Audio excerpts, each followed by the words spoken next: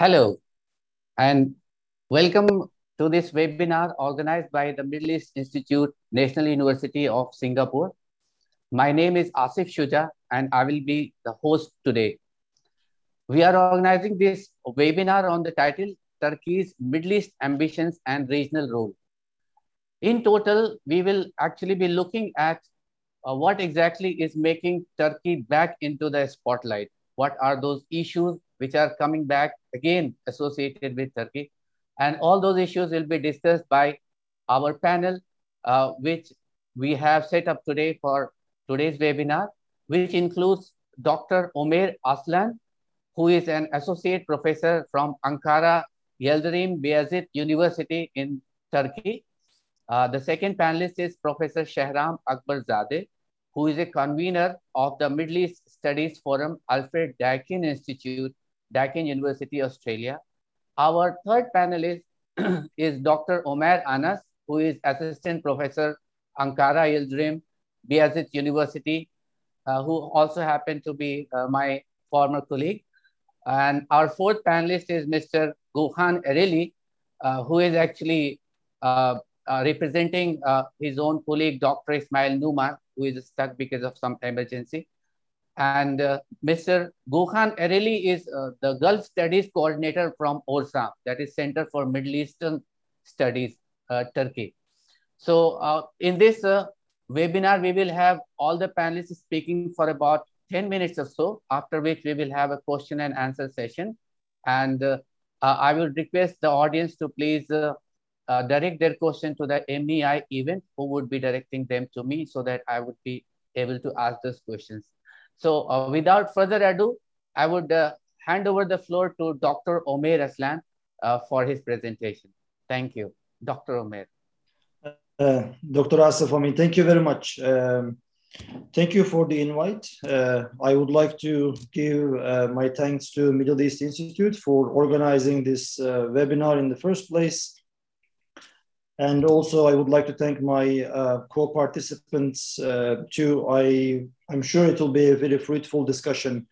So let me just state in the beginning that I think when we look at the past, we see, of course, two periods in which Turkey had ambitions for the Middle East and North Africa.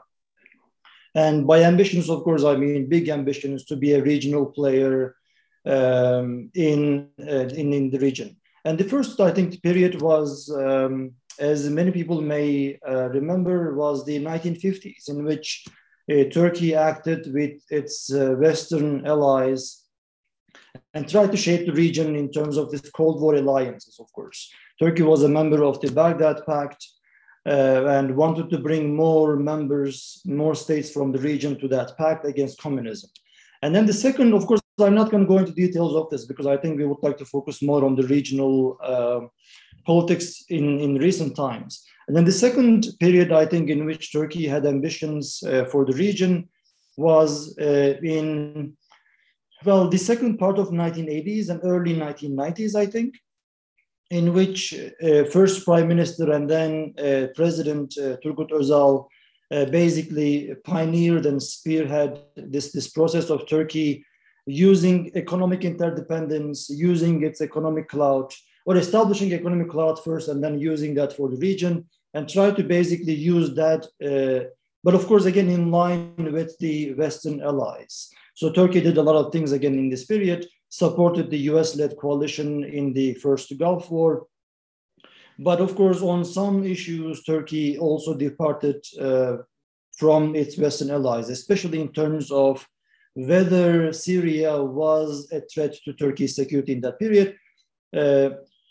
While the US administration at the time really saw Syria as a terrorism supporting state, basically President Özal denied seeing Syria from that lens. Özal believed that we can actually bring Syria under the Turkish influence by using our economic clout and so on. Of course, by ambitions, my understanding of ambitions is more like an active policy. It's not like reacting to the events. Because again, if you understand ambitions as a reaction to events, especially securitizing and so on, then the 1990s too may count as Turkey being ambitious, but that's not my understanding really in that sense, having a proactive policy towards the region. When you look at ambitions from that perspective, of course, I think post-2002, when the AKP comes to power in Turkey, is the period that you may and we should, I think, focus on. And in the first period, of course, Turkey, had a lot of advantages. First of all, it had the European Union anchor in the first place, and that basically gave it a permanent anchor. And then it had the democratizing reforms at home in the domestic arena. It was acting to a large extent with the United States. Of course, I'm bearing in mind there were certain difficulties and divergences. But in the region, Turkey acted as this democratizing force again. So Turkey, after 9/11, given this global new climate, Turkey was very much forceful. But again, using not, when I say forceful, not military force, not coercion, but more diplomacy, mediation, negotiations, and trying to push the region by using its, of course, soft power into a course of change gradually towards a more democratization path. But I think that, pretty much, ended, of course, with the Arab revolts. Because then Turkey's alliance with the West gradually, hit the rocks. It was a lot of difficulties in terms of bringing in the Western allies into this, Arab revolts and this change. But Turkey at the same time really believed, and I think grew overwhelmingly confident that now the new period is basically, the kind of change that Turkey wished for the region really was coming true. So Turkey was now becoming this regional boss. Turkey believed basically that it would be the eminent regional player in the region, while all of these authoritarian regimes were one by one almost falling. But of course, that did not come true. With the Syrian revolt, with the coup in Egypt, and then the civil wars happening in Yemen and Libya and then Syria. So all of that basically pushed Turkey, of course, with a lot of other developments. Turkey realized that things are not really happening in the way that Turkey wanted.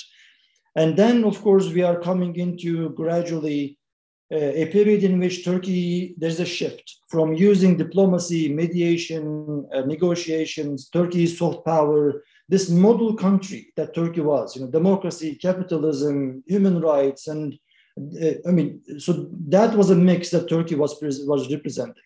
But that came into gradually crashing too in terms of the changes in the domestic arena.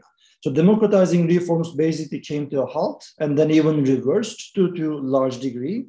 And Turkey started to use, of course, feeling disappointment with its Western allies. Turkey started to use coercive powers, so using its military power more, incursions into Syria, doing this cross-border military operations, being militarily present in Libya, and being present, of course, in other conflicts, such as in Azerbaijan.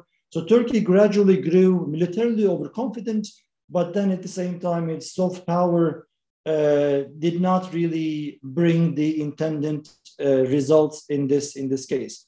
If I can share just one, I think, data that shows the economic aspect too. This is just something, I did, let me just share this very quickly. Okay, this one. So this again shows us, I think, this is something that I did just these very, recent days from 2013 to 2022. Of course, 22 is just 4 months, but you see the Turkish exports to the Middle East in the blue line, and then the orange one is Turkey's trade relations, exports to the Gulf. So we see, of course, this is 2022. Almost, a steady line despite the pandemic, but there is no significant or substantial increase here, basically in that case. So if you cannot see, maybe let me. No, actually, we couldn't see that screen. You couldn't. Let me try. You should have been able to see it. but maybe just not to eat more of my time, I can show it maybe later on when there's a Q&A session. So otherwise, I mean, I will have very little time. So most recently, of course, when we look at what Turkey has been doing, there is, I think, recalibration.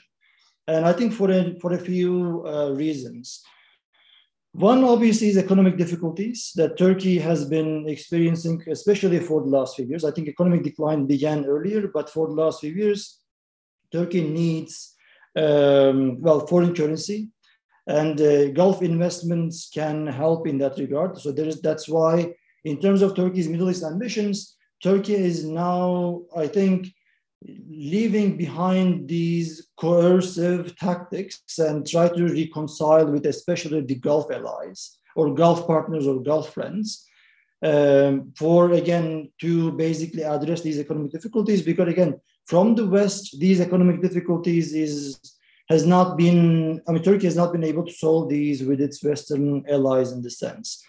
And the second reason that is, I think, interrelated with this is the security aspect. And here, I think there's a continuity too. So recently, President Erdogan has been talking about how the Gulf security is Turkey's security.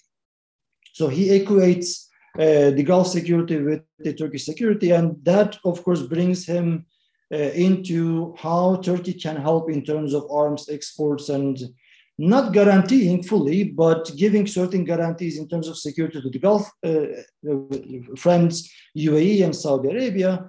And I think he has in mind exporting Turkish defense industry output these days again. And that could, of course, help in terms of foreign currency, these arms sales and so on. So he has that, I think, in mind as well. But there is, of course, I mean, there are moral costs. Maybe just in 1 minute, if I can recapitulate these in the QA session, maybe I can expand on these. There are, I think, moral costs in the sense that, first of all, I mean, Turkey has to sacrifice from what it represented, of course. I mean, in the 2000s, what Turkey represented was this basically model in which, democratizing country, a Muslim majority country, capitalism, individual rights and so on. But now today there's a shift from this.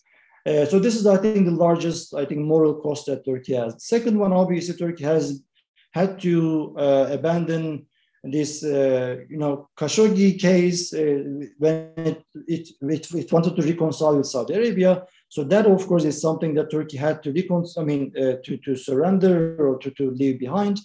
The second, I think, there will be a pressure too in terms of if Turkey wants to reconcile with Egypt, the Egyptian exiles living in Turkey and their business, their media, and so on, that will definitely come into the picture. So this will put a pressure. And then we should, of course, talk about the refugees too. And then remember, in connection with the refugees, Syria still remains a problem.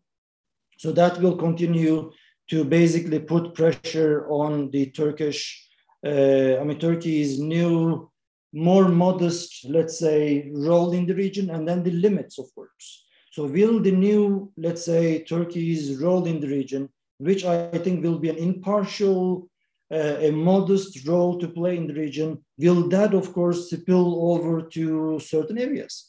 Turkey still militarily is present in Libya. Turkey is just going to do, I think, very recent, is coming days, a military operation into Syria. So Turkey, had ambitions for the Horn of Africa. So, the spillover, I think, will have limits. So we will see how that also plays out. And finally, I will finish with this. I think there will also be a populist limitation too, in terms of a populist government basically trying to, of course, always sell to the Turkish domestic consumption that Turkey is following an anti-imperialist or anti-Western. So these are, of course, interchangeably used in the Turkish government's lexicon. So the government will need a topic that it has to sell to the domestic public consumption. And that is, of course, that changes. That changes from the American, this priest Brunson, to now these days NATO, Sweden, Finland, and their entry into NATO. So there will have to be one topic that the government will always say, I'm standing upright. So I'm keeping Turkey's interest basically at heart. So we will see if that plays out in Turkey's ambitions for the Middle East and relations with the Middle East. With that, I mean, thank you for the toleration. I have exceeded my limits a bit. Maybe I will revisit some of those issues in the Q&A session. But thank you, Dr. Asif. Sure. Thank you so much, Dr. Umair. It was very insightful background that you have laid out for all of us today. And, from our personal experience as an observer of the Middle East region, we have seen that Turkey finds itself wrong at the wrong places at the wrong time, always. Whether it's Khashoggi issue, of all the places, it was Turkey which became the ground zero, These days, we have been hearing about the ISIS leader being, arrested there in Turkey. I mean, it was Ottoman Empire, the center of Islamic Empire, and now this ISIS leader has been there. Well, very recently, yesterday, the news came up that the tussle between Iran and Israel that is happening, it is becoming a ground zero for that also. And of course, as far as Ukraine-Russia conflict is concerned, we know Turkey is playing a very major role. We know that the new incumbent of NATO, in terms of that also, Turkey is playing very important role. So Turkey is very much in the news, but we also hear that there's a slight confusion whether Turkey is belonging to the West or Turkey is belonging to the East, which is what you have really emphasized very well for all of us to understand. So now with this baggage in our back, we go to our next speaker, Professor Shahram Akbarzadeh, to enlighten us more on Turkey's regional ambitions and regional role. Professor Akbarzadeh, the floor is yours. Well, thank you very much for having me, Dr. Shuja. It's an honor to be participating on this panel. I'd like to also thank the Middle East Institute at Singapore University for organizing this important panel. Obviously, Turkey's role in the region is very much in the news, and there are conflicting assessments of what Turkey is trying to achieve and why it's behaving like that. I think I'll probably pick up where our earlier panel member left. I'd like to highlight 4 areas that really influence thinking, foreign policy thinking towards the Middle East in Turkey. The very first one that I think is important to take note of is that Turkey has a desire to be taken seriously by Europe and also in the region as a modern state, and perhaps secular state. Now, the secularity aspect is being downplayed, as we know, by AKP, but it is still an important aspect that Turkey is a modern democratic state. Secondly is the Islamic heritage of Turkey and the role of religion in Turkish traditions. That also plays a role in foreign policy thinking at some points. Then we have security concerns. There was a reference to what's been going on in Syria. That's a major security concern for Turkey.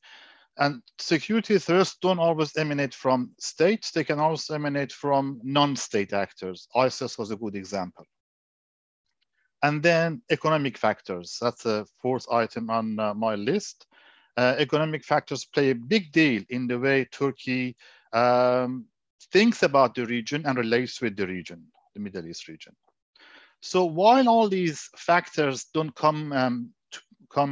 always come to play together at the same time with equal force, they can come together and push a certain direction on foreign policy thinking. And that convergence of these factors together is what really makes foreign policy thinking forceful in Turkey. If we go to the beginning of the current century, 21st century, the AKP government was a lot more explicit about its commitment to secularism and very concerned with security threats emanating from Syria. There were territorial disputes, continues to exist, water dispute, and of course, Syria's support for the Kurdish PKK, which is called a terrorist organization in Turkey. And you might say that these security concerns really helped Turkey consolidate its alliance with the US, emphasize its relationship with NATO, and also moves towards normalizing relations with Israel. Of course, Israel has been a long-standing US ally in the region, a US partner, and elevating Turkish relations with Israel was expected to strengthen Turkey's alliance, existing, membership in NATO and the United States.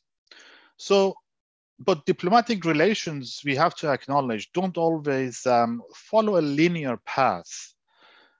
You will recall that in 2008, the Israeli war on Gaza ruptured really relations between Turkey and Israel. The AKP leadership found it very difficult to ignore popular angst and discontent towards Israel and sympathy towards Palestine, the Palestinian cause. So in this episode, you might say that Turkey's religious heritage played a more dominant role and became a dominant factor in Turkey's attitude towards Israel. And this led Turkey to pay a really high price for hardening its relationship towards Israel.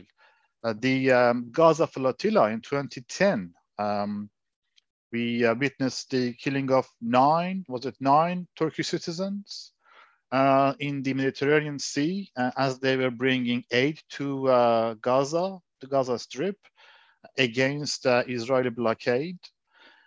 So this was a very high price to pay, but it made a really big difference for Turkey's image in the rest of the Middle East. Turkey basically managed to achieve what many Arab states had failed to do, and that is putting Israel's atrocities towards Palestinians on the front page of international media. And this, of course, naturally brought Turkey respect and praise at the grassroots level throughout the Middle East. It was a major boost to Turkey's standing.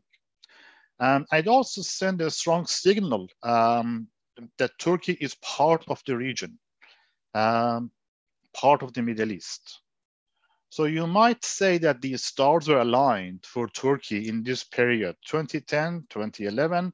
Soon after the Gaza flotilla incident, a wave of popular unrest, popular protest, spread across the region, the Arab Spring, and with calls for democracy, calls for political representation, and calls for a change, major political change. Of course, the Arab uprising was a leaderless movement, as has been documented, but both Iran and Turkey tried to claim leadership in their own way. And it was very clear that Turkey had the advantage. AKP had come to power through a ballot box, and it was widely respected as representing a modern democratic model of Islam in politics. And that made it very attractive to Muslim Brotherhood, which also gained prominence in Egypt, if you recall, following the Arab Spring in Egypt. So AKP cultivated that image. It's only natural they cultivated that image of being a successful, moderate, democratic Islamic party. And this really reinforced the foreign policy thinking in Turkey that Turkey should be looking towards East, the turn East policy, because that's where Turkey could really claim, receive the respect it deserves and claim leadership. But turning East wasn't just about gaining greater role in the region as a regional power. It was also showing the United States that Turkey could pursue its own foreign policy making. It didn't have to abide by US rulebook. Turning East was also about economic prosperity. Turkey welcomed foreign investment from GCC, from the Gulf cooperation countries, and mostly, of course, Saudi Arabia and UAE were investing in Turkey heavily. So we already know that by 2008 or so, Turkey was on the list of top 10 trading partners for UAE. So that's quite significant. But being part of a region has meant that Turkey was also embroiled in regional crisis. So in 2017, when Saudi Arabia, Bahrain, UAE, and Egypt placed a boycott on Qatar, the Turkish President Erdogan was quite openly siding with Qatar. Turkey even sent food and troops to Qatar to protect it against a possible Saudi invasion, which is quite a bold move. And it does speak to the mentality in the Turkish leadership that Turkey was a leader in the region and had responsibilities to act like a leader. So that sense of grandiose leadership was still very much present in 2017. And the reason for other reason for Erdogan's choice of supporting the Qatari government was that he felt a sense of affinity and loyalty even towards the Emir of Qatar, because the Emir of Qatar had personally called Erdogan a year earlier following the attempted coup. So you must say there was also a personal connection there that Erdogan was committed to maintain. So Turkey's ambition in the Middle East, ambitions in the Middle East is very much also manifest in its efforts to act as a peace broker. Turkey tried to act as a peace broker in relation to Iran-US tension when they were negotiating on nuclear deal, and Turkey came up with an alternative with two other parties, came up with an alternative way of managing enriched uranium. Turkey tried to act as a peace broker in the Qatar-Saudi Arabia dispute and boycott.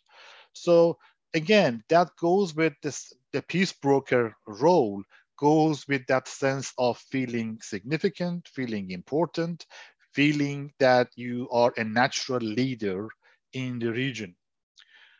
So by the end of the Qatar boycott last year, although it wasn't really a result of Turkish mediation, it's certainly benefiting Turkey to have that dispute resolved, because it can now pursue resumption of strong economic relations and ties with other GCC countries, most importantly Saudi Arabia, UAE.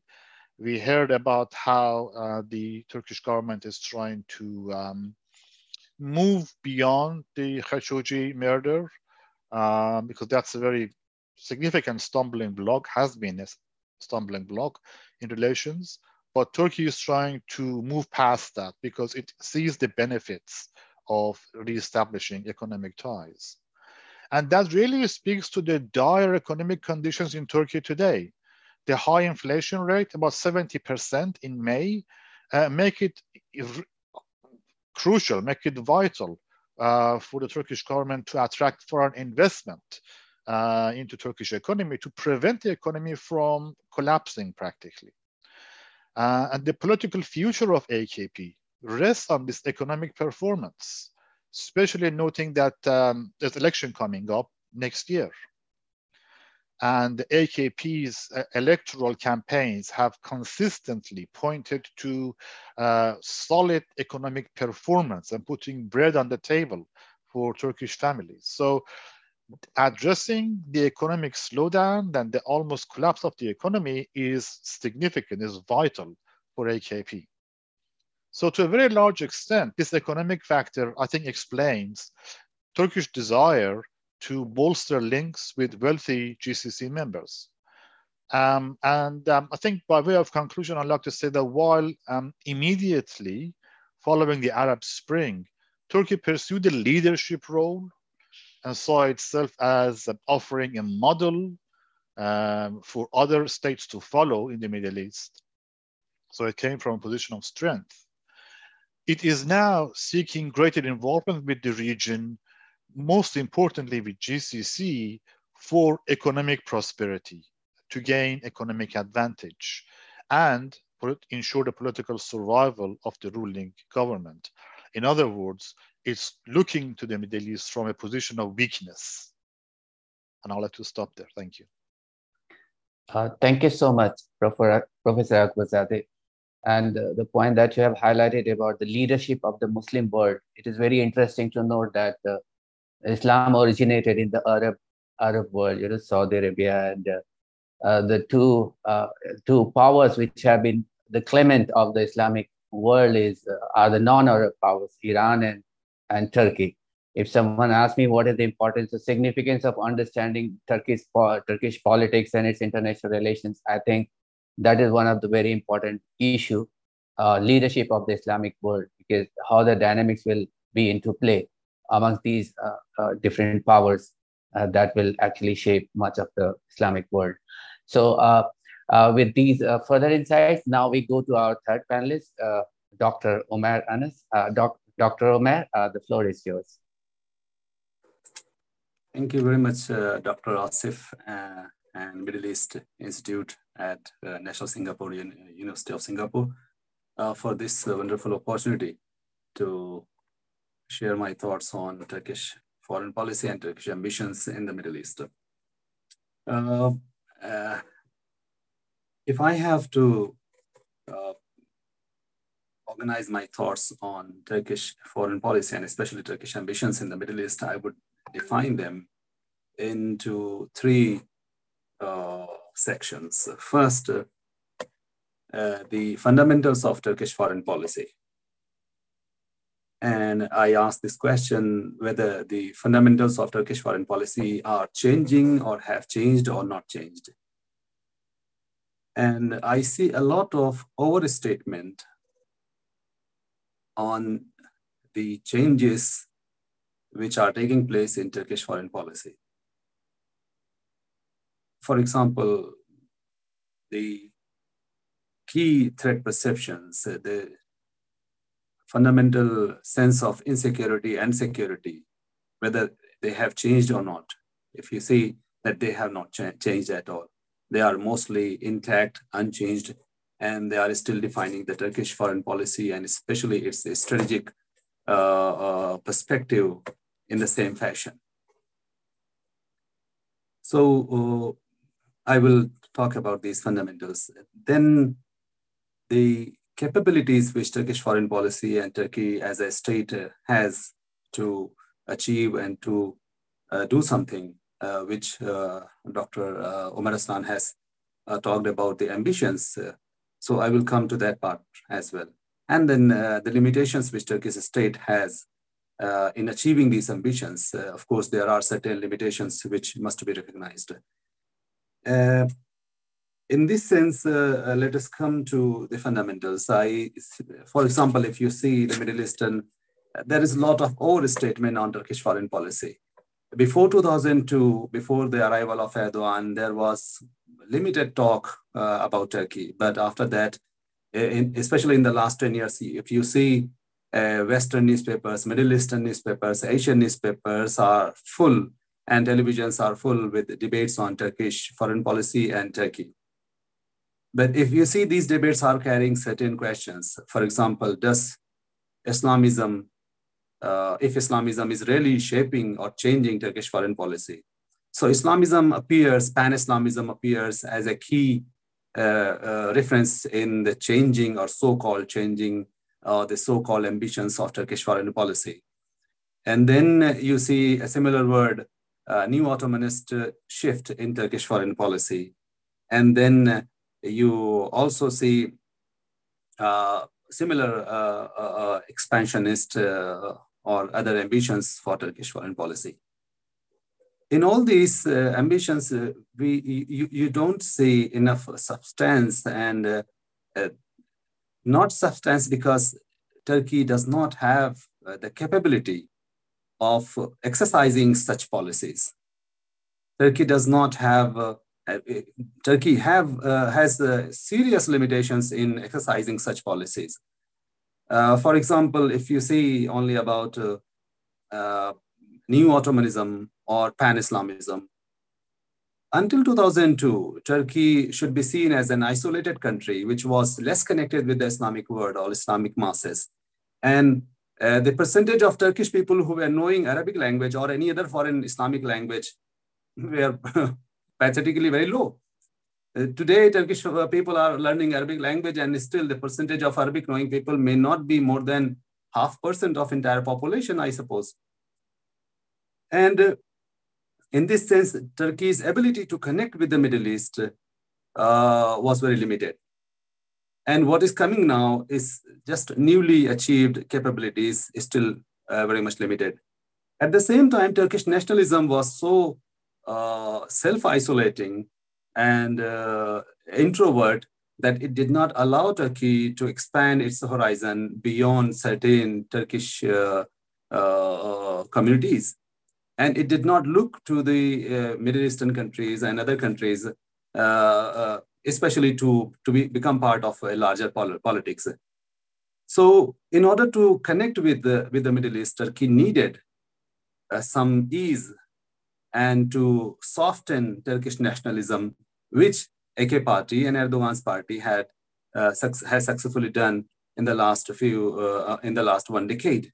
And Erdogan's party has offered a package of perspective in which it can easily accommodate various aspects of Turkish policy, especially the nationalist, the secularist, the liberals, and Islamist and conservative. All of them can be seen represented there.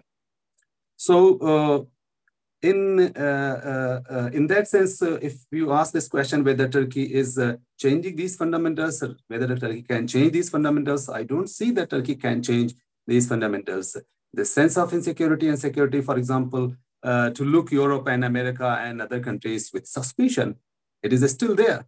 Once upon, for example, the Kemalist foreign policy was based on the fundamental that the Treaty of Sevres was taking the entire Turkey, and it was trying to isolate Turkey in a small a village like Anatolia to make a Turkish state there, and which Mustafa Kemal forcefully, powerfully snatched from their hands and established a Turkey which today is on the map.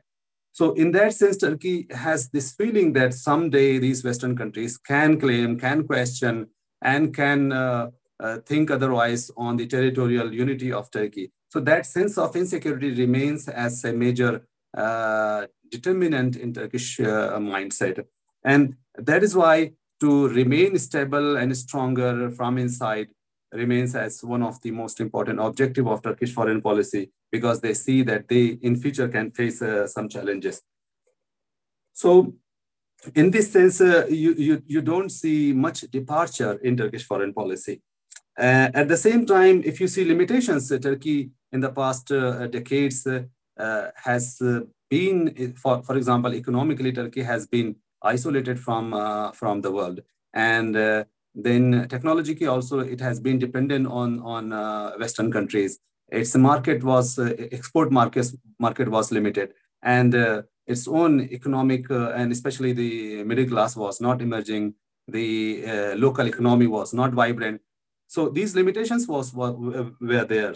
And these were the limitations which were hindering Turkey's access to Middle Eastern markets and other markets and to connect with the Middle East. So there was no question of becoming ambitious. So in Erdogan's era, a vibrant middle class, especially what we call here Anatolian tigers, have emerged, who have led a new, who have formed a new bourgeoisie class in Anatolia, who have been successfully connecting with the Middle Eastern societies. And these are the people who are also conservative, and they are connecting with the Middle East. So they are trying to understand the Middle Eastern societies and becoming more and more exposed to these societies. If you see, for example, if you see the Turkish diplomats in the Middle Eastern countries, how much they are connected with social activities also. And they are really trying hard to understand these Middle Eastern societies, which was once upon a time, I should say, a limitation. And then there are certain strategic limitations which Turkish state has and Turkish foreign policy faces in the region. For example, the dominance or the supremacy of Egypt and Saudi Arabia in the region. Turkey has been unsuccessful by and large to break the supremacy or the centrality of Egypt and Saudi Arabia in the region. Turkey has been trying to become a third party at par with Saudi Arabia and Egypt, but rather, United Arab Emirates has taken that third place, not Saudi Arabia, not Turkey. So, in that sense, this is one of the strategic limitations which Turkey has been facing in becoming more ambitious in the Middle East. And then, if you see on capabilities which Turkey has been trying to enhance, especially for example, I have mentioned that economic capabilities have increased, and then Erdogan has focused on defense technology investments in defense, and so it has made limited achievements, and so much that it can export, and Erdogan has decided some decisions which can connect or which can bring Middle Eastern and Turkish security concerns at one platform. And as a result, Turkey has been successful in expanding military-to-military relations with the Middle East, which is one of the achievements of Erdogan's Middle Eastern foreign policy, but is still short of what we call as ambition or a big achievement or a major breakthrough. It is not making that big breakthrough. On one more achievement, which I should say, as I said, the people-to-people relations have also increased. There are more and more Turkish people who are aware of Middle Eastern issues. And of course, the Turkish drama, television, and all the entire soft power industry is also contributing in bringing Turkey and Middle Eastern countries together and closer.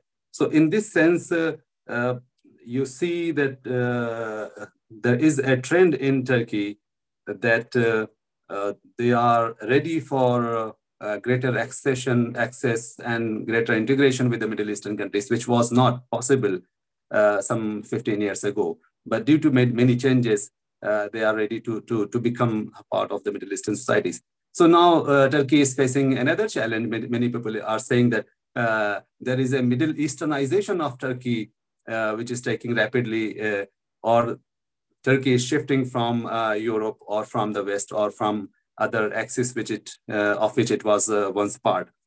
So what I would like to conclude with is that what Turkey has achieved in the last few years, there is an element of overstatement of Turkish achievements and Turkish accomplishments in the region. Of course, Turkey has made some breakthrough, but these breakthroughs are not sufficient to make Turkey, as I said, at par with Saudi Arabia and Egypt. And as a result, Turkey may not play that much decisive role as much as Egypt and Saudi Arabia can play in the region. And realizing these limitations, and of course, Turkey was overjoyed by the Arab uprisings and saw an opportunity that it can do something to find a good place in the region. But after realizing that Turkey may not achieve that status very soon, so Turkey has now started another process of rapprochement with these key players in the Middle East.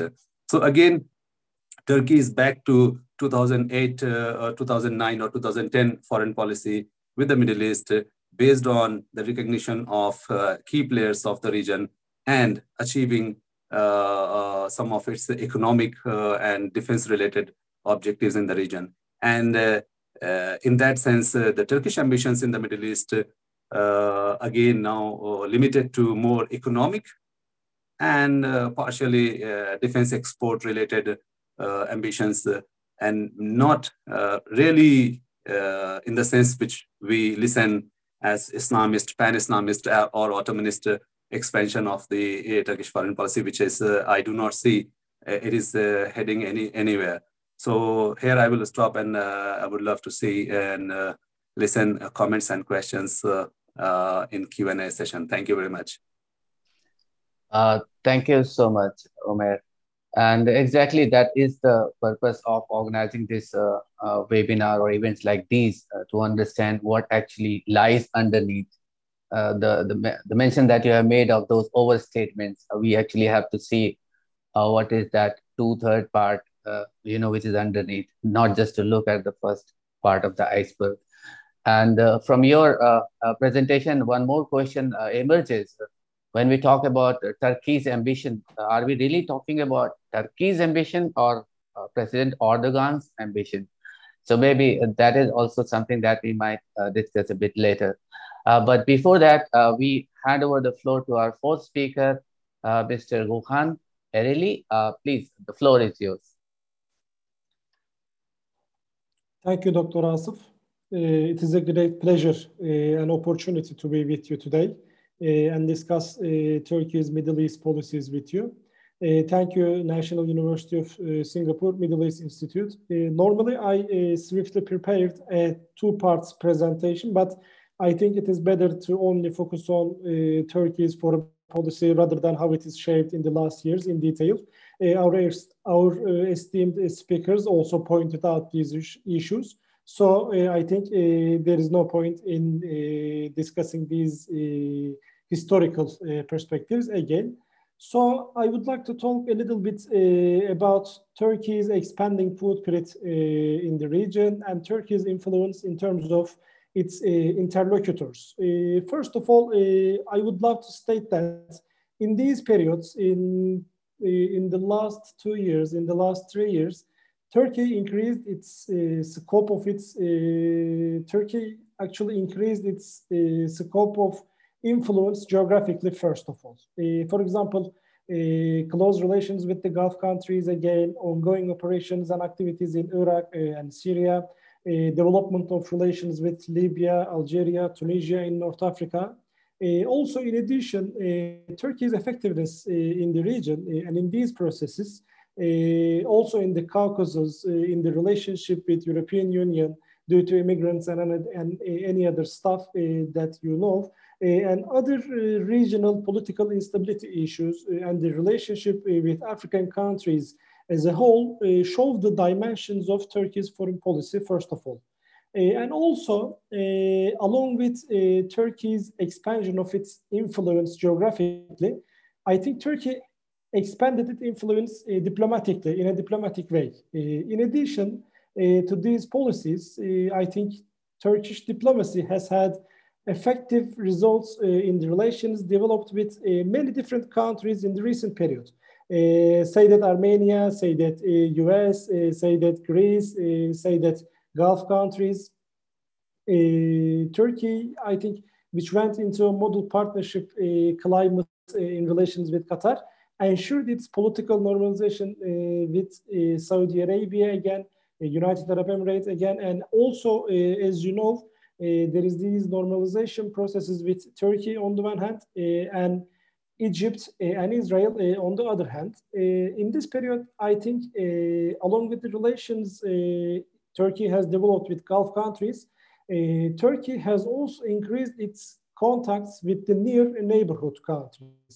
In this context, as I have said earlier, contacts with Egypt were conducted at the level of deputy foreign ministers, I guess, and also while the contacts with Israel were conducted at the level of heads of states and foreign ministers. You know, Isaac Herzog, the president of Israel, visited Turkey. And also, I think in these points, in this new era, I guess we should look at Turkey's regional role and in international turmoils.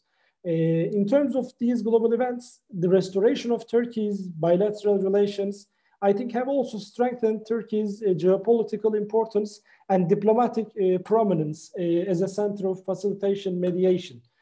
Also, Turkey has some setbacks. We can talk about these Q&A sessions, but I think the most important points we should look at are these. Say that the Russian invasion of Ukraine, you know, it has been the most significant development that has lately strengthened Turkey's relevance as a NATO member both in the eyes of the Eastern countries, both in the eyes of the Western countries. Again, as you know, while Turkey has been opposed to Russian invasion of Ukraine since the occupation, since the invasion began, it has also been opposed. It has also opposed the full exclusion of Russia in the European security architecture. In that period, Turkey conducted separate diplomatic actions and outmaneuvers with leaders of and officials of both Russia and Ukraine. And I think Turkey, by bringing Russian and Ukrainian representatives to Turkey, became the regional and international focal point for resolving the political and diplomatic crisis. And I think these policies and these regional landscape that made Turkey as an important facilitation center again, helped Turkey to become again a regional power in the Middle East. Of course, I can say that due to its bilateral connections, national security, and foreign policy in a war environment, because I think we can say that Turkish foreign policy is conducted in a war environment, because in the north, Russia and Ukraine are fighting. In the south, Syria, Iraq, there is this processes, and also east. Not only in the east, there is always war in Turkish foreign policy environment. I think at this period, Turkey has not leaned toward one side, not just west only, not just east only. You can also detect this on the Russian and Ukraine issue. Also, another issue is like, you know, even though the countries like Sweden and Finland applied to join to NATO after becoming more aware of the Russian military danger as a result of the invasion, Turkey's position at this point demonstrates that the benefits that the Russia and Ukraine conflict may offer to Turkish interests.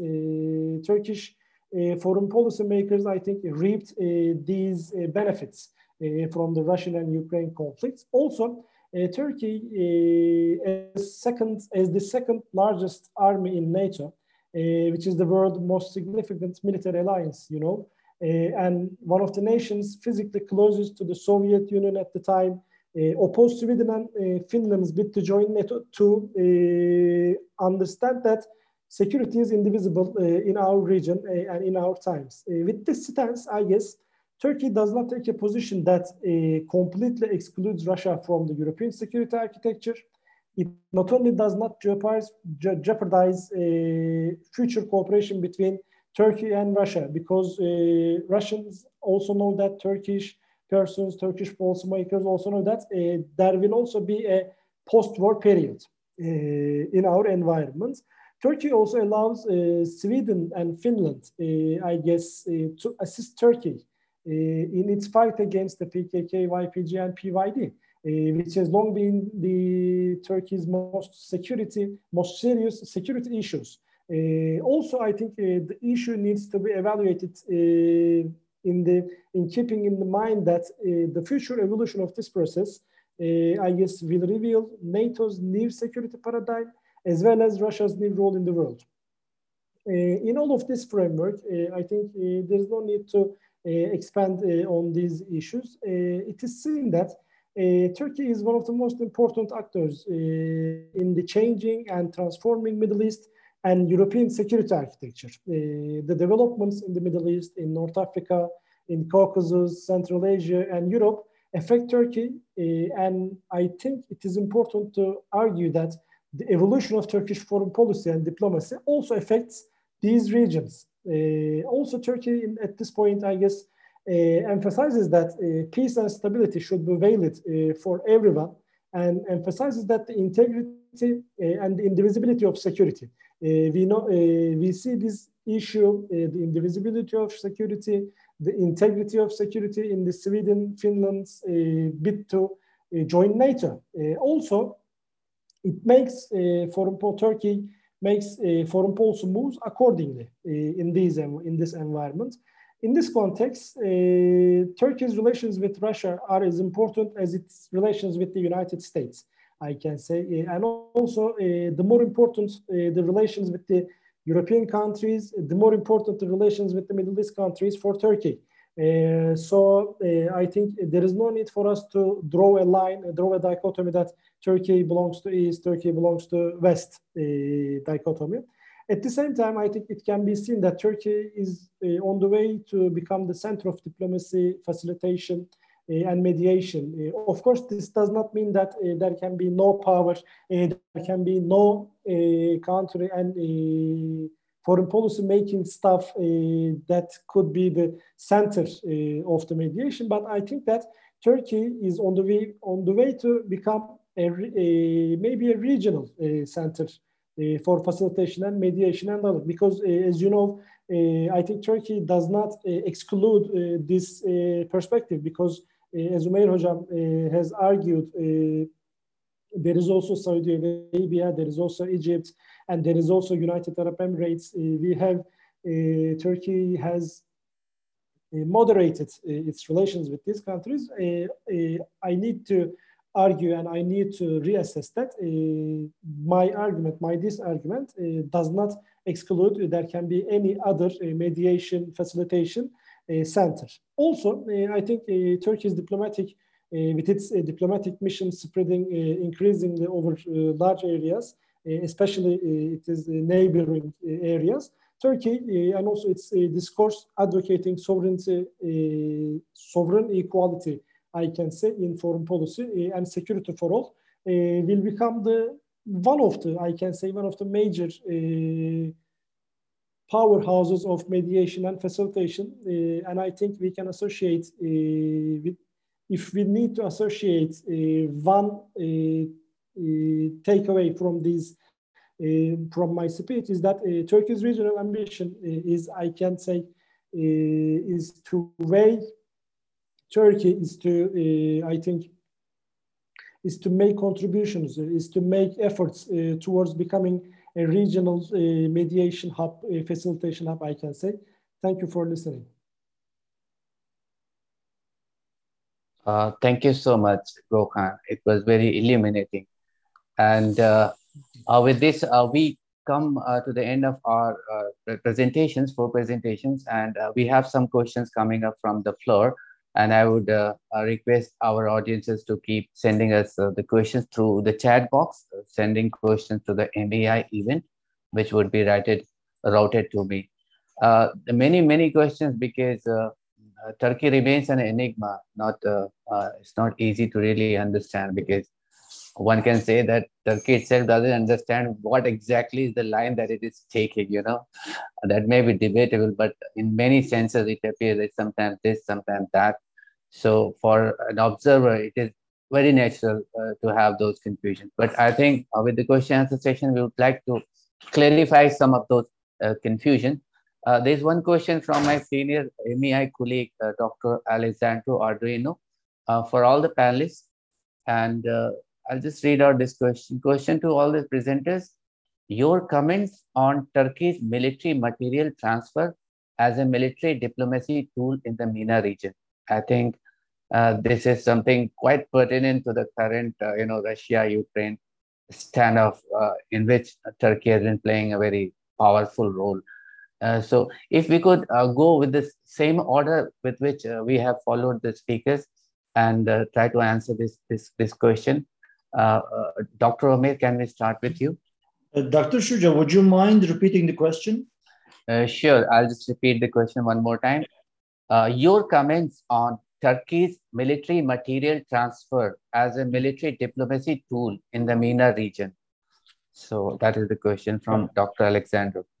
Yeah, I think that's very relevant, because I mean, if we review Turkey's engagement overall, I think with the region from the moment that the AKP came to power, the kinds of instruments that it has used, I think has shifted. So, I mean, arguments about Turkey's possible mediation role, perhaps in the region, especially between Saudi Arabia and Iran, has been, if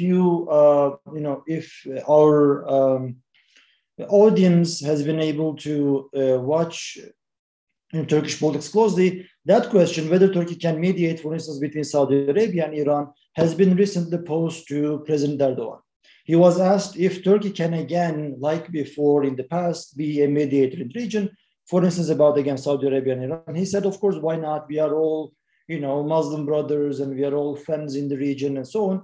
But I think that's, again, a bit far from the truth right at the moment. I think Turkey is not at the moment, at least, is positioned to become a mediator in that case. So what is, I think, more available to Turkey and what is being emphasized, I think, more recently is now where does Turkey's strength lie? I think it lies in terms of this military technology and the transfer of that. So Turkey can use that as an asset. I think that very much came to the front when President Erdogan has been visiting United Arab Emirates, and especially in his most recent visit to Saudi Arabia. He, I think, most forcefully emphasized this point in which he said, they have the money, we have the technology, so maybe we can do something out of this. So maybe we can maybe sell this and we can use this as a Turkish asset to leverage our relations with especially, of course, Gulf nations. Of course, keeping in mind also that Turkey has a military base in Qatar and has soldiers in Qatar. So this is, I think, the way, not only with the Gulf either. I mean, again, with relations with North Africa, with Algeria and Tunisia, Turkey, in terms of its diplomatic language and tool, I think is using this possible transfer of military technology, military weaponry in the first place. But I think, again, there will be limitations. I don't want to prolong this point longer, but this, if the audience remembers this, I mean, Turkey's experience with arms sales is new. And there are a lot of complications that may arise out of military weapons and technology transfer of military technology. It just, if you remember, again, this came about recently, the Russian complaints about Turkish drones being sent to Ukraine, and Turkey all of a sudden defended itself, saying, hey, once we sell them, we are not responsible. But that's not how it really goes all the time. So, I mean, it's good in terms of talk, but then what if these weapons are used in a possible Middle East conflict? And then where does Turkey stand in this? Or which side Turkey chooses?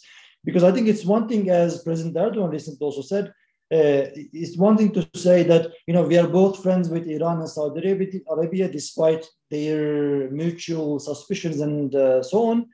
But once you sell arms and transfer military technology, then it becomes something else. So I think there is that limitation. But I think from now on, for the foreseeable future, for the economic reasons as well, that will be one of the talking points of Turkish diplomacy in the region in terms of this military technology and arms sales. Thank you so much, Dr. Shuja. Yes, please, Professor. Yes, I just wanted to perhaps ask a question. Do you want all of us to respond to the same question? That would really limit the number of questions we can address. Perhaps we can move to the next question. Professor, yes, we shall be directing questions to each and every speaker, but this question has been directed to all the speakers. So I think I would be very glad if you could also add on to this. I know you have a lot to add. I am happy with the response that my colleague, Dr. Umar, has offered. I think he's covered it all. Okay, thank you so much. Dr. Umar, would you like to add up?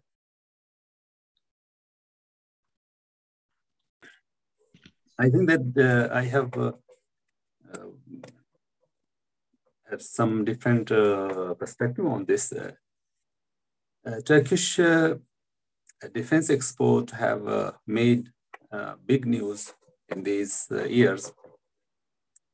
But one thing is still very clear, that Turkey cannot be a replacement of any of the European defense exporter. France, Germany, Italy, Britain, and of course the United States. And then the new non-Western players like China, India, China and Russia especially are also one of the most important sources, defense exporters for the region. So the Turkish ambitions for defense exports are still at a very realistic mode. So they have very small fraction of the market still. And the possibility of expansion in this market in a dramatic way does not look like in near future. Unless Turkey has some breakthrough in some, especially in aviation, fighter jet, etc., which can change the market dramatically. Of course, Turkey is working on that. So Turkey is still working on that. And in this sense, what I see is that more than exporting to the region, Turkey may be seeking huge investments from these countries in its defense sector. And there are many news that many Gulf countries are really interested and keen in investing with the Turkish defense companies, and the defense sector is expanding inside Turkey. And in 10 years, maybe Turkey may be a good player. But as for the next 4 or 5 years or 10 years, I don't see that Turkey should be considered as beyond like Turkish drone, which is making a big change. Turkey does not have many other things to offer, which can be very exceptional and which can be considered as replacement of other big markets. So that is where Turkish foreign policy should be, and I think they are still very realistic in this sense, and they expect what they have, not what they do not have at this time in their pocket. So that is my point of view. Okay, thank you, Ahmed. Gulkhan, would you like to add something to that? Yes, Dr. Asif, I can say that Turkey military transfer, military material transfer is a military diplomacy, okay. And I think also it is just like Dr. Umair said, it is improving and will be better in the future. Not Turkey couldn't and cannot replace, of course, US, Russia, and China at this point. But I think defense cooperation, defense industry cooperation as a whole in the region also contributes to the regional cooperation, because as you know, most of the countries, all countries nearly, try to expand their facilities and their defense structures. In Saudi Arabia, we know there is Saudi Arabian military industries, which is the national defense industry cooperation, and also in United Arab Emirates as well. I think Turkey is also using and benefiting from military diplomacy, and it should be also. Thank you. Thank you so much. I have another question. I would request any of the panelists who would like to answer to this question from my another colleague, Georgi.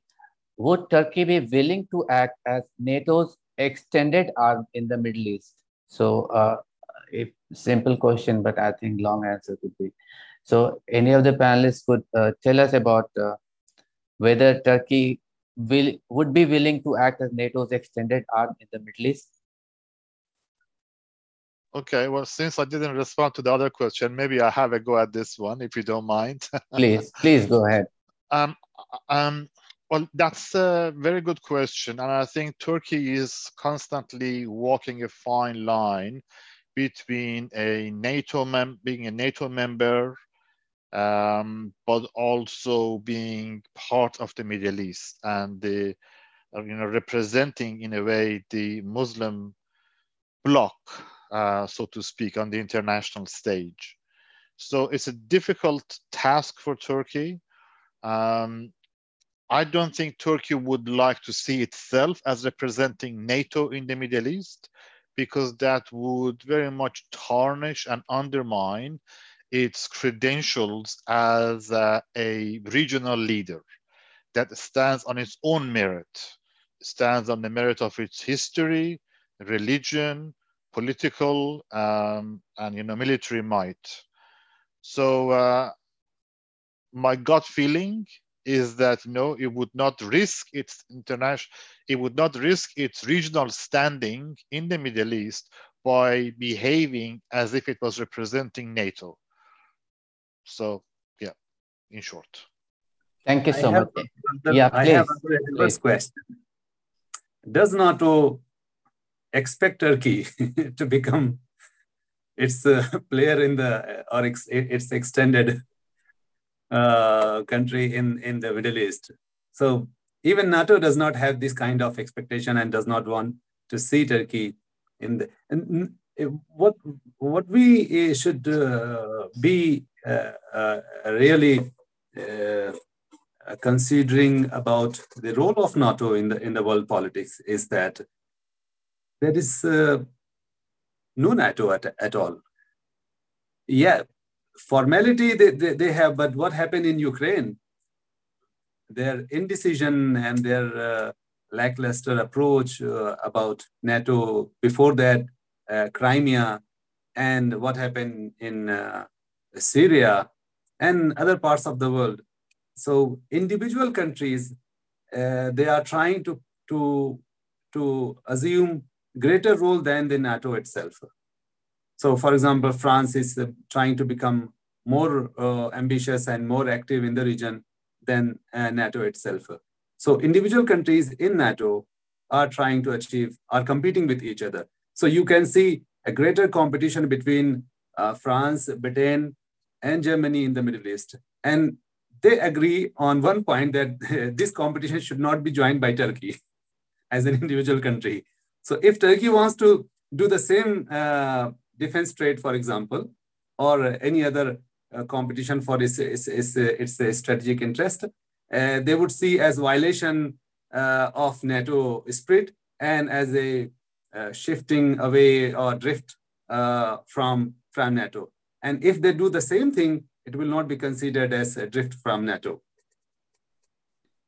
Yes, a very interesting point. One example that I can see is Afghanistan, where United States, NATO, all of them were participants. Now the United States, because of its own internal compulsions and its own foreign policy shift, has said, okay, I'll be out of Afghanistan.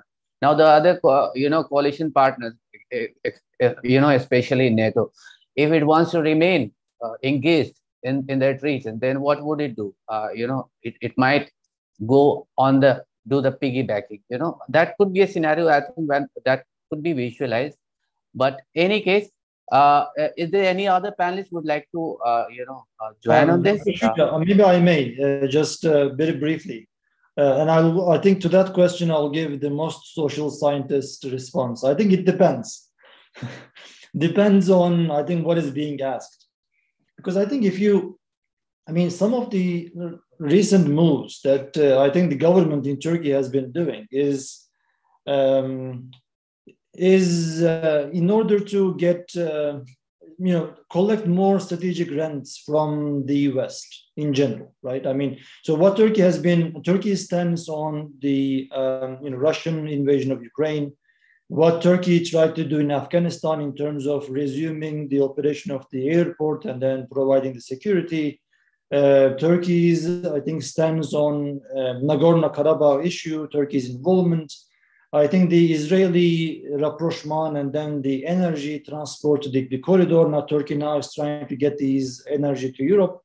And then I think many more examples can be found. Turkey wants to, again, show its strategic value to the West. So it depends on what is being asked. If the NATO says, for instance, hey, we need to, let's say, replicate what we did in the early 1990s, and we need to train some soldiers from some of the militaries in the Middle East and North Africa, as in like Partnership for Peace that Turkey happily took part in the early 1990s. That, for instance, could be a harmless, good way of Turkey, again, playing a role within the NATO for the NATO Western purposes. But anything that really puts Turkey into a conflict spot, in, I think, direct opposition with, let's say, China, that could be a sort of a limit, but depends on what is being asked. I think Turkey at this point onwards, for the certain, especially the economic reasons and for the reasons that Turkey wants to prove its value to the West again in certain ways, Turkey may actually do and go with such a NATO mission. But again, it depends on what is being asked. But I don't think they will say no, never at all. Okay, thank you so much, Omer. I have another, comment and question from my colleague, Dr. Alessandro. He says, thank you. This is to Dr. Omer Aslan. Thank you for the very informative presentation. You mentioned Turkey's ambitions in the Horn of Africa. Earlier, you had in your presentation mentioned. Can you provide more details, especially in Somalia, Dr. Omer? Well, I think so. I mentioned this again as a possible, I think, limit. So still, I mean, for the last 2 years, I think what is going on, especially in terms of Turkey's diplomatic shift vis-a-vis the Middle East, I think we are on this transition period. We have certain, I think, inputs that we can rely on in estimating what is going to happen. In terms of what I mean by these inputs and certain dynamics is, first of all, economy. So for the I think next few years, we can see that Turkish economy will be weak, and Turkey will have that kind of impulse or an incentive that Turkey has to be careful about what it does in terms of economy, get more investments, and try to get more political investments from the Gulf. But we don't know how all of this will translate into Libya, how it will translate into Syria, how it will again also translate into Somalia too. I mean, Turkey has a competition, I think, has had a competition into Somalia, I think, with the United Arab Emirates, but also to some extent perhaps with Saudi Arabia. So from which of these Turkey, well, will put its foot down and say, I'm not going to back down from this, and we'll have to manage this together. And from which of these Turkey will say, well, I'm softer on this issue, I can maybe take a step back. So in terms of, I mean, so Somalia, that's, we will see how this competition turns, I mean, to what this competition turns into. Can there be a way that they can reconcile? Or will it continue to be a competition of some sorts? So again, I don't have specifically what may happen, but that will be, I think, one of the limits in which I think Turkey will decide. So my departing point from, in saying this is that I think neither side, neither United Arab Emirates or the Saudi Arabia nor Turkey immediately will give each other what they want. So there will be a more period of testing each other and seeing what I can get and to what extent I can go, I think. So that's how I see things now. Thank you so much, Dr. Omer. And I have one question that I have reserved for Dr. Omer Anas, because in the past we have talked about it a lot.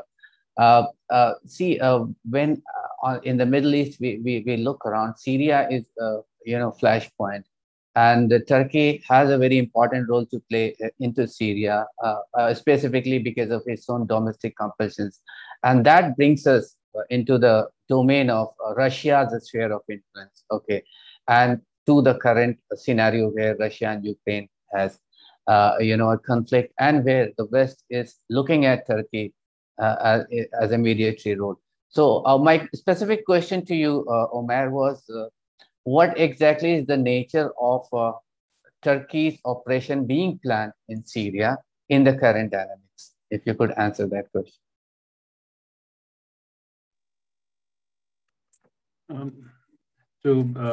Before replying this specific question, I would like to add one more aspect of last year.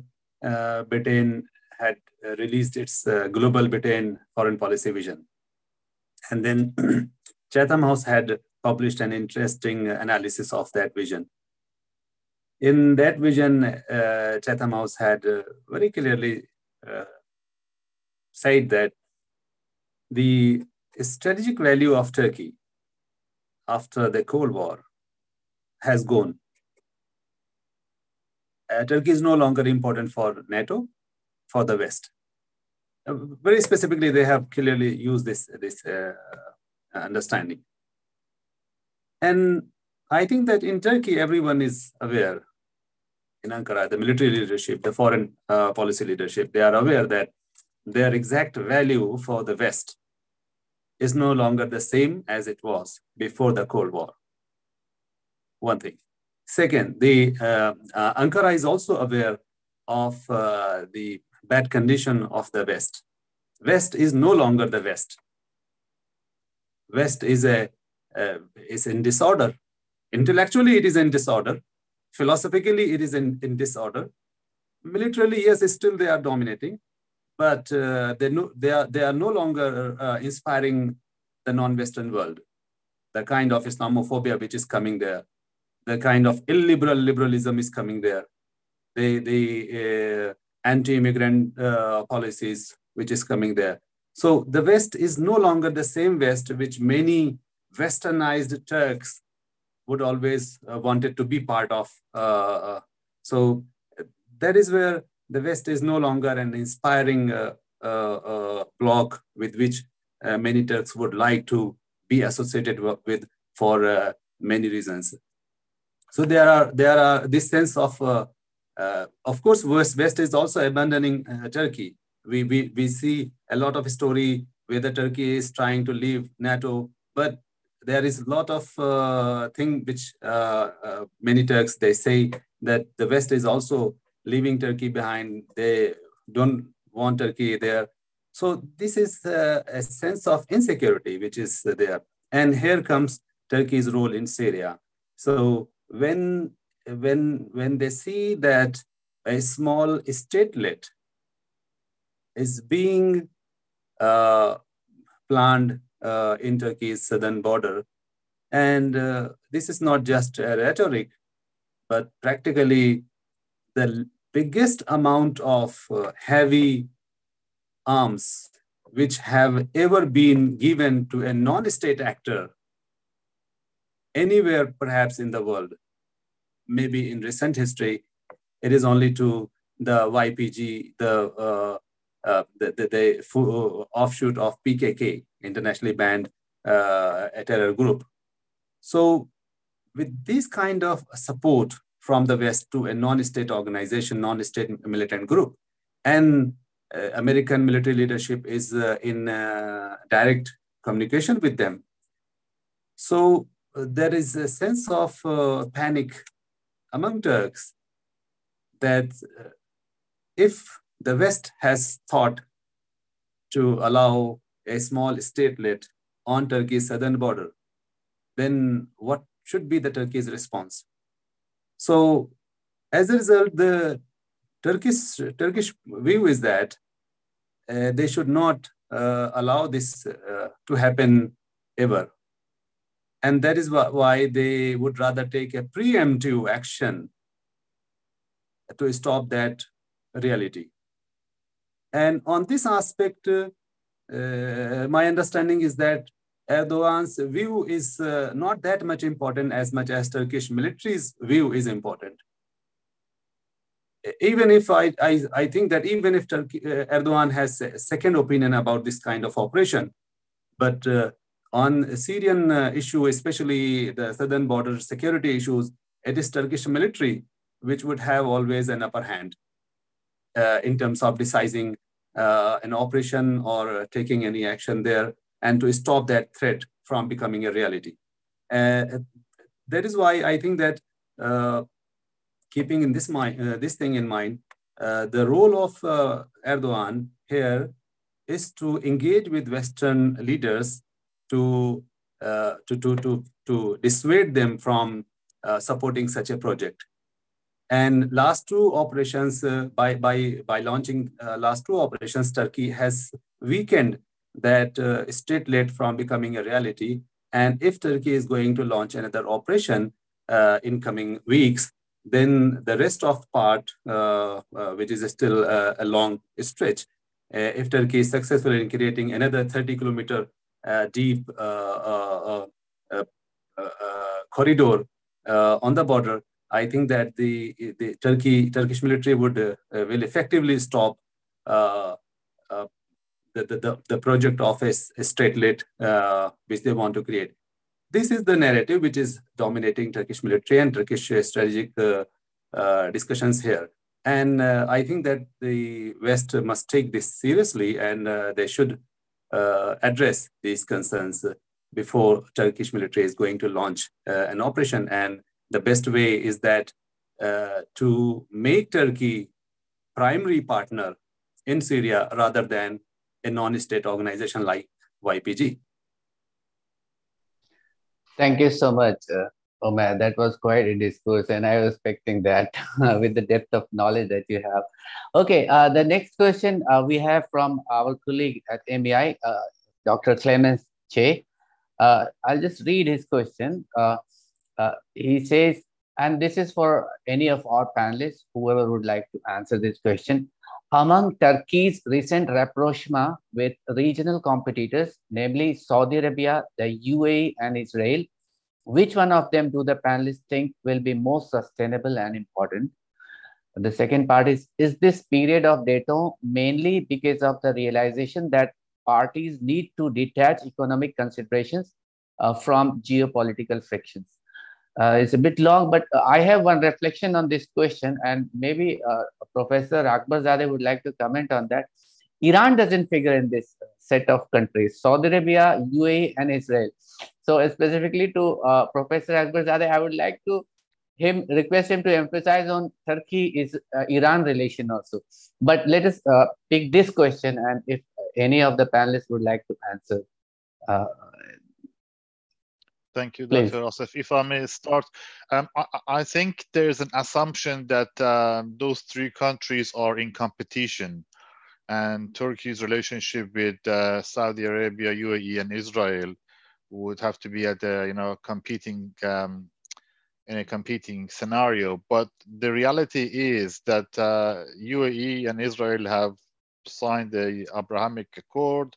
Saudi Arabia is already making all sorts of noises in terms of recognizing Israel. So there is no major contradiction between Turkey improving relations with either of those three.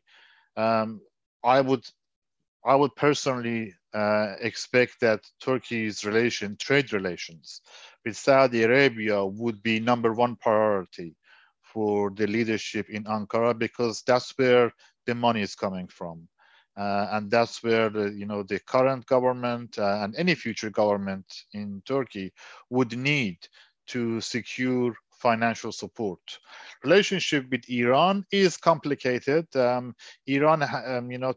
and Iran have tried to establish some kind of normal relationship, and they have been good friends, but they're also in competition. They also have their differences.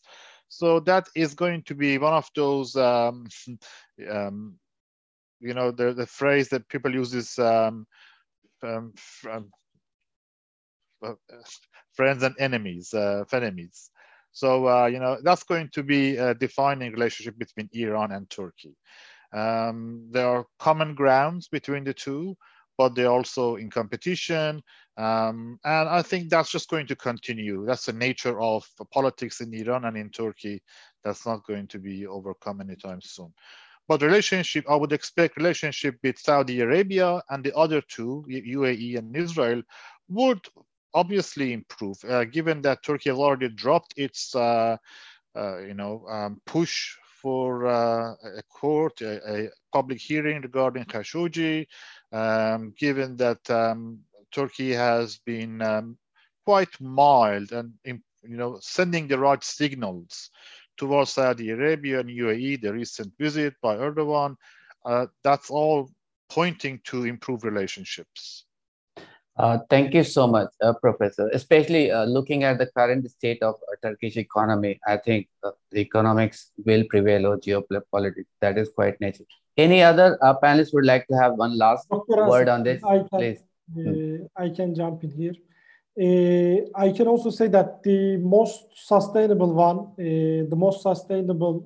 normalization climate in terms of Turkey, I can say it is Turkey and United Arab Emirates, because in only 1 year, we have come to even a point where we can agree from a free trade agreement with the United Arab Emirates.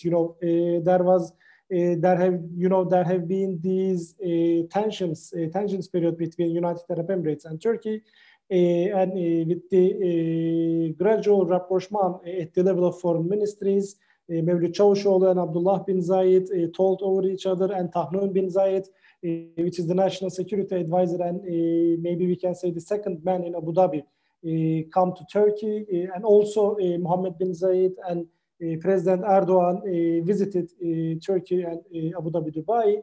Also, I think these show that both Turkey and both United Arab Emirates behaved pragmatically, behaved in a realpolitik way, and also I think the relation between Turkey, the rapprochement, gradual rapprochement between Turkey and United Arab Emirates could be a model for other regional countries to behave, to have a rapprochement in their dealings, because also, but with Saudi Arabia and Israel, also in the relations between Turkey and Saudi Arabia, in the relations between Turkey and Israel, with these countries, Turkey, I can say, without, I can say, how can I say that Turkey's relations with these countries will also be sustainable, I guess. But, you know, there is many issues, especially the Palestine issue, especially the other security and any other issues with Israel, and also with the other issues with Saudi Arabia. But I can say more tangible steps, smarter steps needed from both Turkey and those countries to make it as sustainable as Turkey-UAE partnership and rapprochement, I can say. Thank you so much, Gökhan. And with this, we come to the end of this webinar, and I would really, from the bottom of my heart, thank all the panelists to participate in this webinar, to make us understand, you know, have the clarity on so many confusing issues. And thank you so much. I would also like to thank Middle East Institute, National University of Singapore, for organizing this webinar on Turkey. And I would like to especially thank my event team led by Ms. Sharon for working to make it happen. And thank you so much. And we wish we could see each other very soon. Thank you so much. You have a great day. Thank you, Dr. Shuja. Thank you so much. Thank you. Thank you. Bye-bye. Bye, everyone. Thank you for having us. Goodbye. Sure. Thank you. Bye-bye. Bye-bye. Thank you.